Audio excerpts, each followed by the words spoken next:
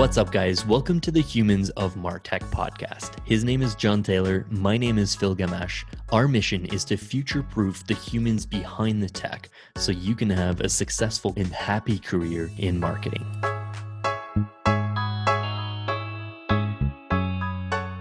What's up, guys? I'm super excited to be introducing our guest today. Lauren Sandburn is a force of nature. She's a world-class marketing ops professional who's accomplished amazing things. Lauren is a graduate of Georgia Tech in business management. Before starting her illustrious career in tech, Lauren got her start at IBM in HR consulting and spent a year in retail at Home Depot. She then went on to spend 7 years working for AirWatch, a mobile device management company, which would end up going through a billion-dollar acquisition by VMware. Lauren built an impressive background during her time there, starting in database and Salesforce management to sales and account management to analyst relations programs and finally marketing management. She now runs revenue operations at CallRail, one of the fastest growing startups in North America. Her team is a finalist in the OpStars Awards for go-to-market agility, powered by operational excellence. Her ability to clearly see the technical and business impact of any given problem is one of her greatest qualities. She's an expert in digital transformation, MarTech, agile management, and so much more. Lauren, thank you so much for taking the time today. Thank you. Happy to be here. Yeah, so John, I think we chatted about the coolest first question that we could ask Lauren, and this was your idea. I'll let you take away with this question. Yeah, we kind of tease salespeople a little bit on here, based on like the idea that sales and marketing often are at loggerheads or fighting against each other. In your experience, in your career, like maybe just provide us with a bit of description. What's the opposite of sales and marketing alignment from your point of view?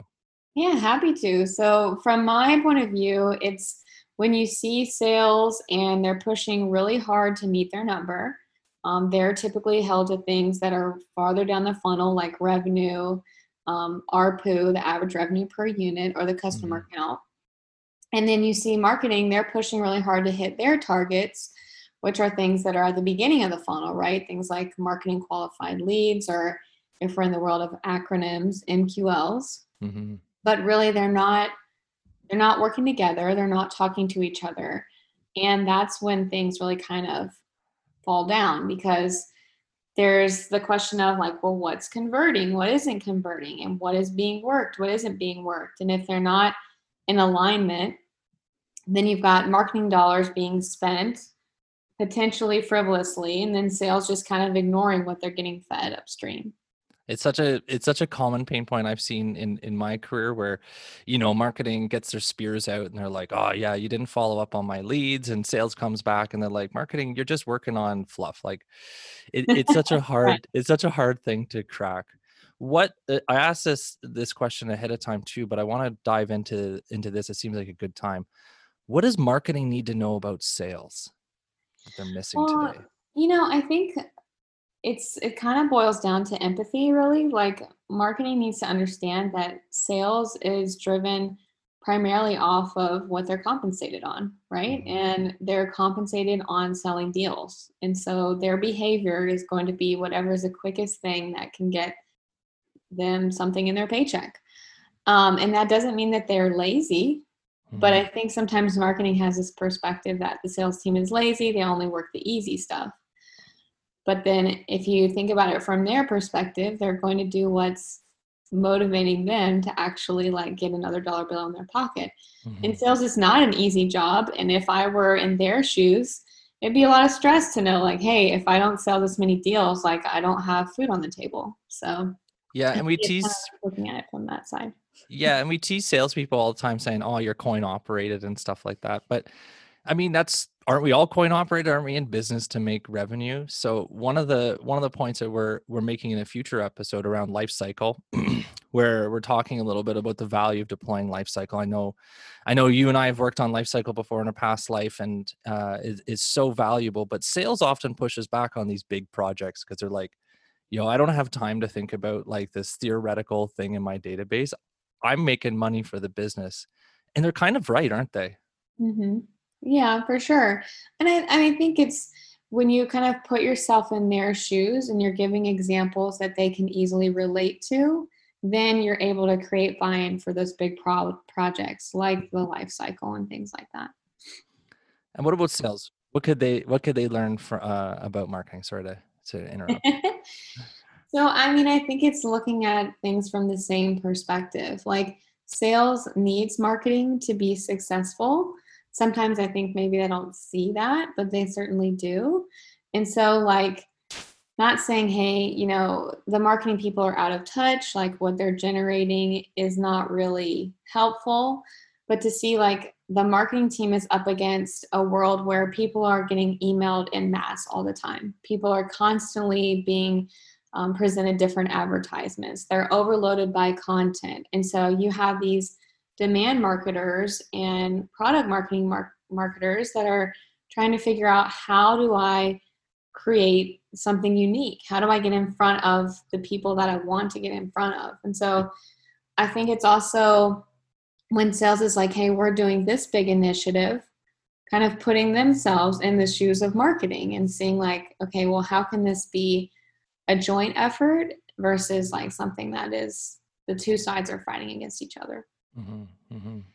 Yeah, it's tricky, right? Like by default, marketing and sales are two separate departments in like most companies, right? And so at the top of the episode, when you were describing like what marketing and sales misalignment looks like for the folks that were listening that were thinking like, oh shit, like that's pretty much me. Like the teams are separate. We have different metrics. Like we're pushing for two different things.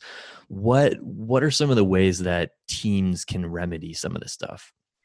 So, and I've seen this in my own experience with different roles that I've had, and I think it's really when these teams are working as one, like you said, they're two different groups, but meeting frequently and often and talking about, hey, what is working, what isn't working, and allowing both sides to go down that path of like, hey, I'm really frustrated about this. So, hey, marketing, I'm really frustrated that you send me these webinar leads because they're not any good. And well, hey, sales, I'm really frustrated because I actually think that this set of leads is really good, but you never talk to them. You never actually like work with them. So by getting that conversation and that dialogue going, it might be a little sensitive at first, but building those relationships, I think, is really, really helpful and beneficial.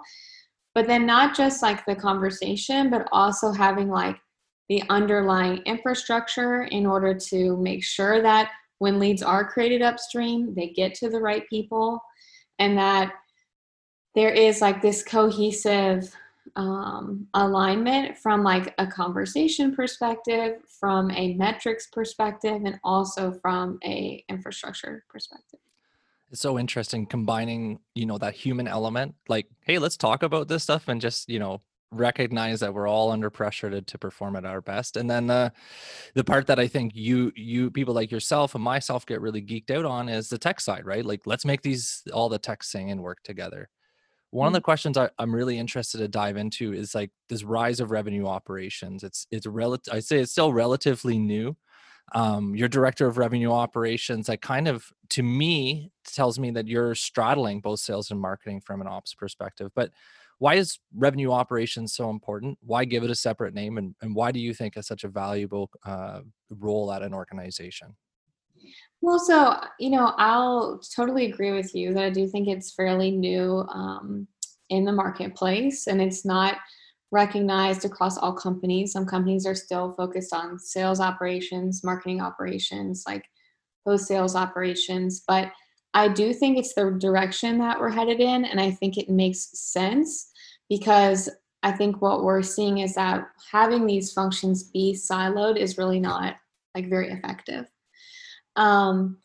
And the reason I think that is it ties back to the customer. At the end of the day, all these companies want to have this wonderful customer experience. We talk about this utopia of this great experience for the customer. But operations plays a very significant role in what that really means, because it's setting up that infrastructure to make sure that things are highly scalable and that data points are informing these marketing decisions and sales conversations, and that there's visibility into what's happening after somebody becomes a customer, so that if we have a support ticket where someone's really frustrated, we don't the next day have someone in sales calling and trying to upsell that customer a new product when we should know that they're frustrated. Mm.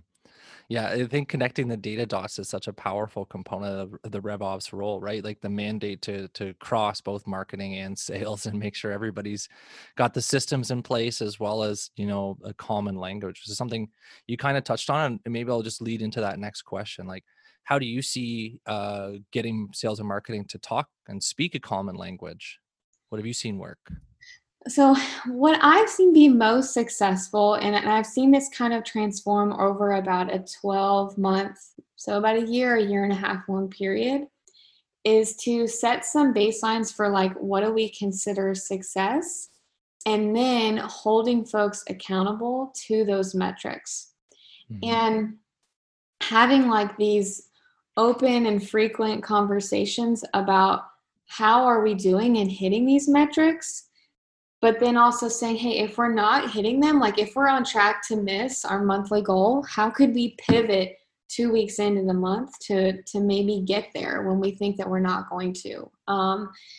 And I feel like at a lot of companies, you have a mixture of experience, right? You have people that have had years of trying to do these kinds of things, and then you have people that are straight out of school.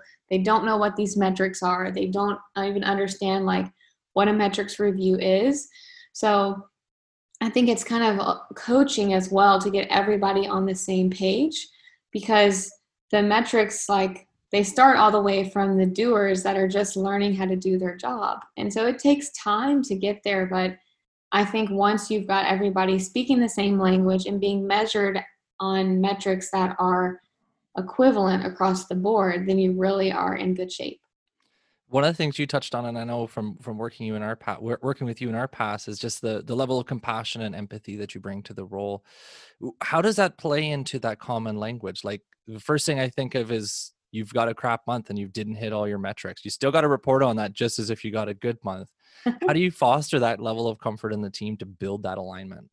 I think that is certainly hard, and I think it takes really strong leadership from the management to be open and to be vulnerable when you do miss. Like, for example, if we have to go to our board and say, hey, we did have a really bad month, to then take that feedback back to this team that is being held accountable and say, this is what I shared with them. Like, these are the challenges that we're having, and these are our areas of opportunities for improvement of how we can get better. But these are mistakes that I've made as a leader that I've learned from. And like being able to kind of be open about that, to not act like the leadership doesn't make mistakes, because then that makes the team underneath afraid to like raise something when they know something is wrong, but they don't want to because they don't want to show that there's like a weakness. Mhm. Yeah, it's so challenging to get over those hurdles, and it's interesting how you brought up the example of admitting your own mistakes, like showing you're fallible, showing you're human in the workplace. It's a good tactic. Like vulnerability in terms of a leadership skill set is pretty solid. Like you see the greatest leaders that say, "Well, the board just tore a strip off of me, and I'm wounded. Like I'm coming back to you to be like, help, please." Yeah, for sure. And it's interesting because it all depends on, like, some people are raised to not show vulnerability. But I think I've had a lot of good experience in leadership training for them to kind of coach you into how it's okay to be like an appropriate level of vulnerable at work, and it helps people relate to you. So I think if companies see that as a gap, like kind of investing in some training around it is really beneficial. Mhm. That makes a ton of sense. So we talked on like fostering different things in terms of teams, and communication is a great piece of being a leader in kind of a RevOps role. So you've kind of been in different sizes of companies, right? Like going from IBM to VMware, now to CallRail, which is like a much smaller team compared to those bigger tech teams. Mhm. How do you handle fostering communications in a RevOps role, or kind of like diving into technical projects and servicing those insights up to like leaders that might not have the same technical knowledge that you do? Yeah, and I really have found that the most successful people in revenue operations, they're able to kind of move up and down the stack, right? So they're able to talk with their stakeholders, be like, okay, I see that there's a business problem. Then they're able to go all the way down into the technical build, the infrastructure, but then bring it back up and say, hey, this is a solution that I have for this problem, but not having to kind of unveil all of that technical jargon that really is required in order to like solve the problem. It's a very interesting balance because you don't want to act like, oh, this is super simple. I flip a switch and like it all works and it's just magical, right? But also, you can't get so technical that you lose your audience and they're like, oh my gosh, I completely don't understand what you're saying. So I think creating that dialogue, and for example, something recently that that I've been working on is a very big implementation and communicating different things to different audiences based on what their role is and what they do. So having like an executive level update that goes out once a month, but then having a business level update that goes out every 2 weeks after that. And people will say, well, hey, why are you sending this? Like, it's too much information. But I think over communicating is far better than just not saying anything, because it usually takes about 2 to 3 times like of you reiterating something for everyone to really understand it. So Love it. I love how you paint this picture of communication and bridging the gap between the technical and the business problems, because like there's always those conflicts, right? Like you're deep in the dive, Salesforce development team, they want to talk about code, and mhm. your chief revenue officer or chief marketing officer, they want to talk about revenue numbers. Like somewhere in the middle is Lauren project managing and making sure that everything gets done. Right, exactly. So at the intersection of sales and marketing, we've talked a lot about metrics and alignment and communication, but ultimately, we're all accountable for some metric in the sales and marketing team. What do you see as the way to align around metrics there? I think the sweet spot is actually sales accepted leads. So Mm. it's interesting because I found that a lot of times marketing's metric is a little bit above sales accepted leads, and typically the sales metric is a little bit further down than sales accepted leads. And I do think it makes sense for each team to monitor both of those. Mhm. But I think to understand if there is cohesion and things are working across those two teams, to really look at how many leads did we push into the funnel, and marketing was like, these ones are good. And then sales said, you know what, I completely agree. I'm going to work them and I'm going to accept them into my pipeline. Like, to me, that is as kind of the magic that's happening across the two. Otherwise, if you stay too high up, you're kind of Mhm. only thinking about what got worked, but did anything happen with it? And then if you go too far down, it's kind of hard for marketing to know, but did my actions actually affect this sale? Yeah, I think that's such an insightful answer. I love it because it kind of just has this whole theme that we've talked about of communication, right? Marketing can engineer, hey, an MQL is whatever I want it to be. I could invent some Right. new criteria.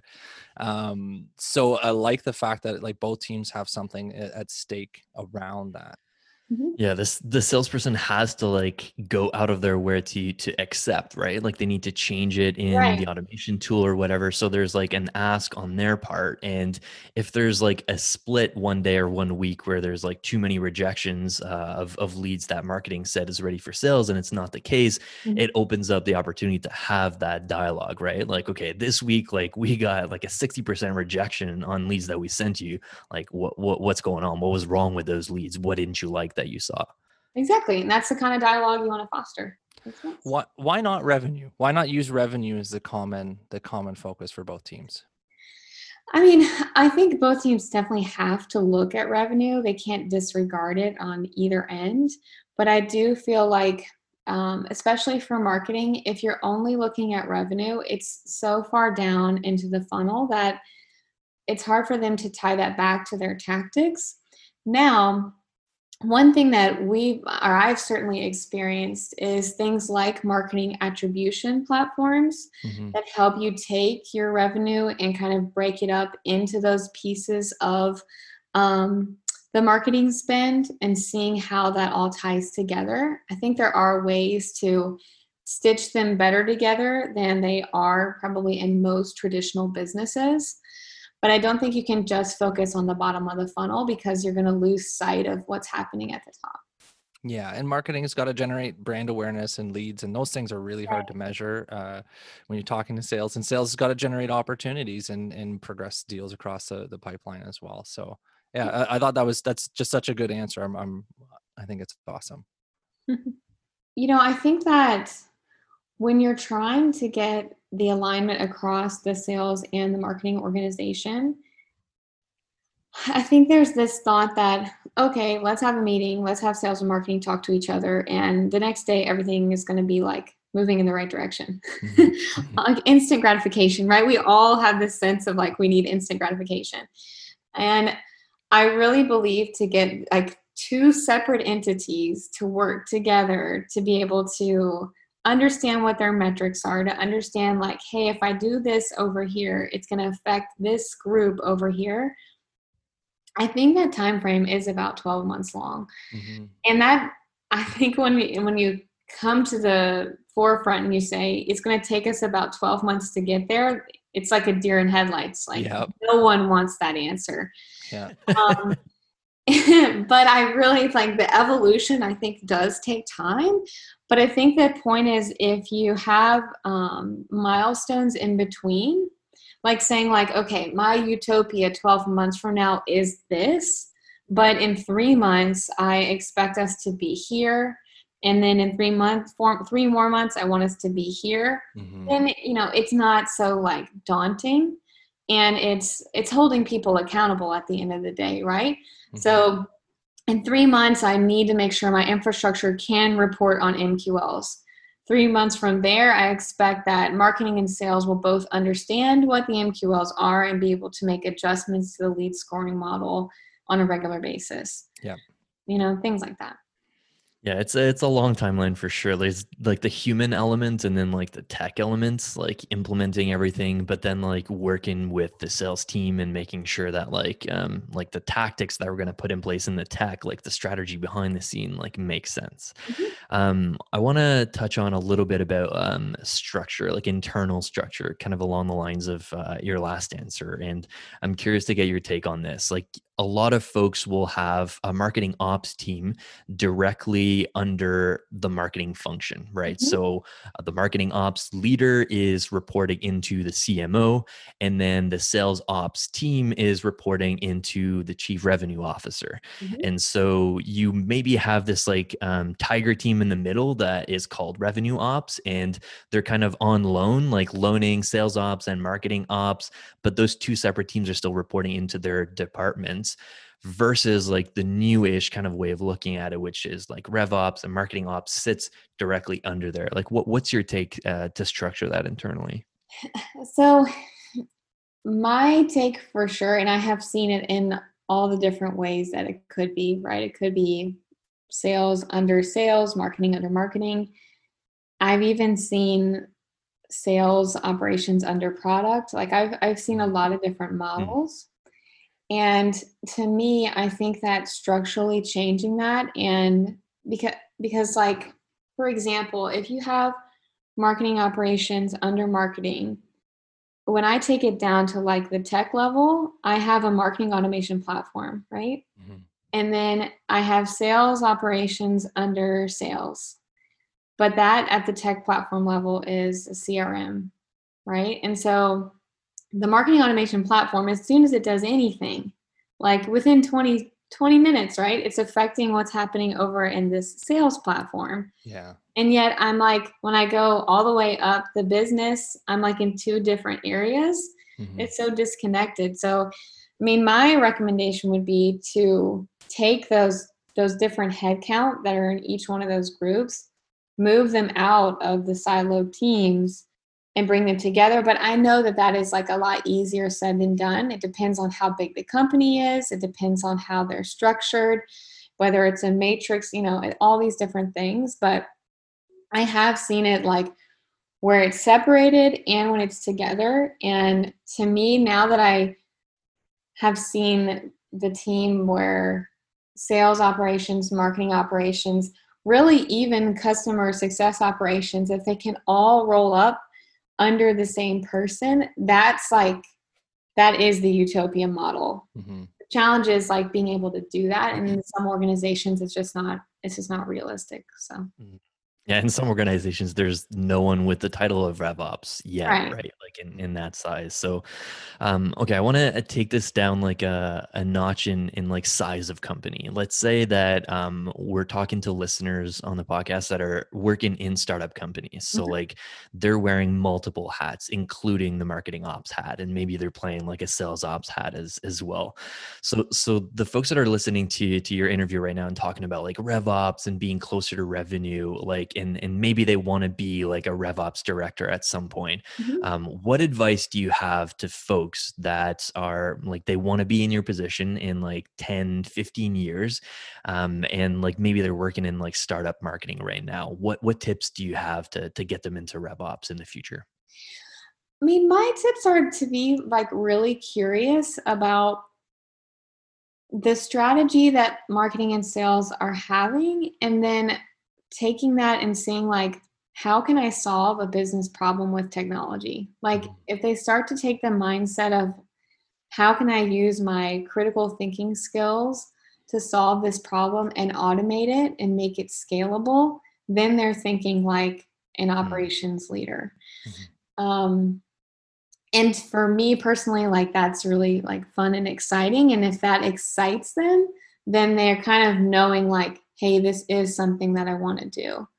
Because it really is the intersection of taking technology, taking data, like living in a world of spreadsheets some days. Mm-hmm. And how do I make that magical? Like, how do I automate that so that it happens by itself without someone having to touch it and intervene?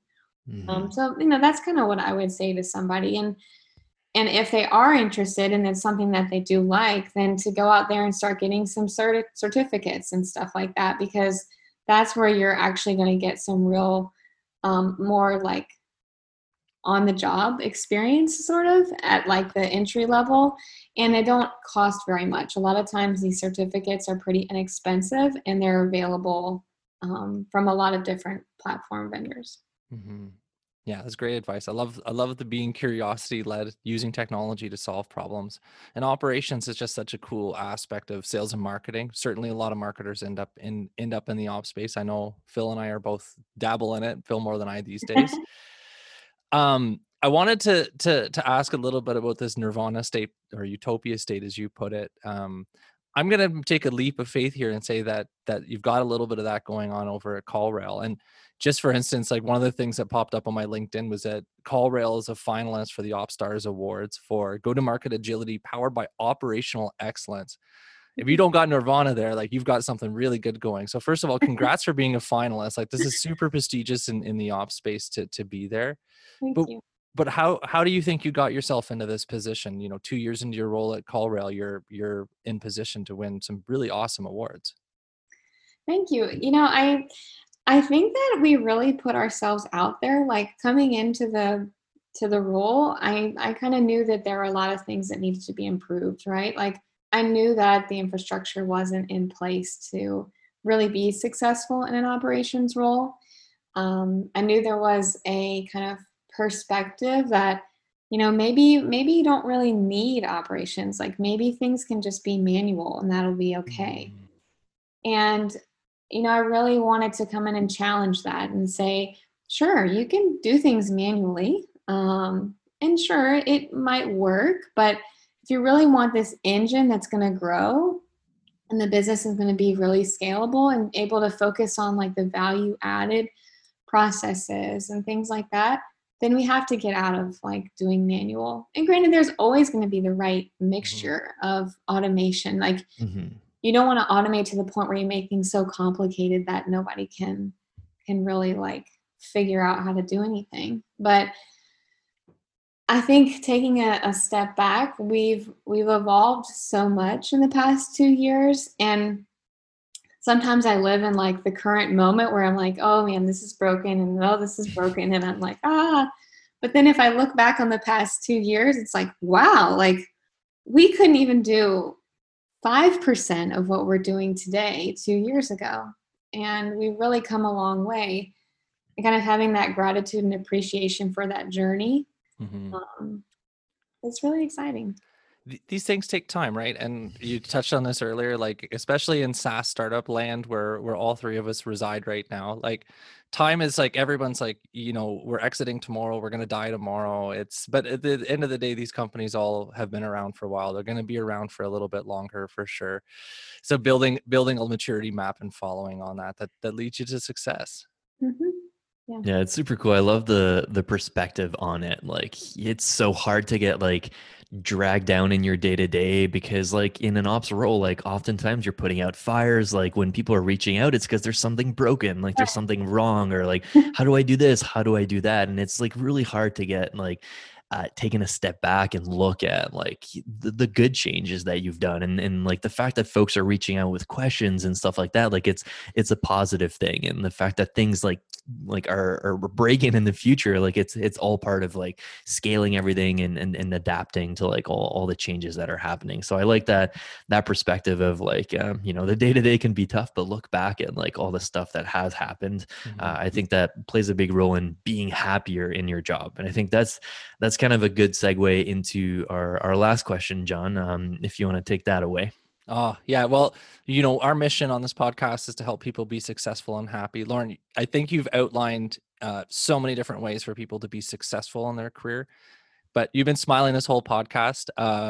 You look extremely happy in your position. How do you be happy in your job? How do you be happy in your career? So I think there's a couple different components, but I think just generally in life, I think happiness is all about your perspective. It's 25% of your actual situation and then just 75% of how you look at it, right? Like some people live in conditions that are quite difficult, but they still are happy every day. Um, and if you don't really like the job that you're in, then get as much experience as you can and then change it. Get a different one. There's no reason that you have to stay.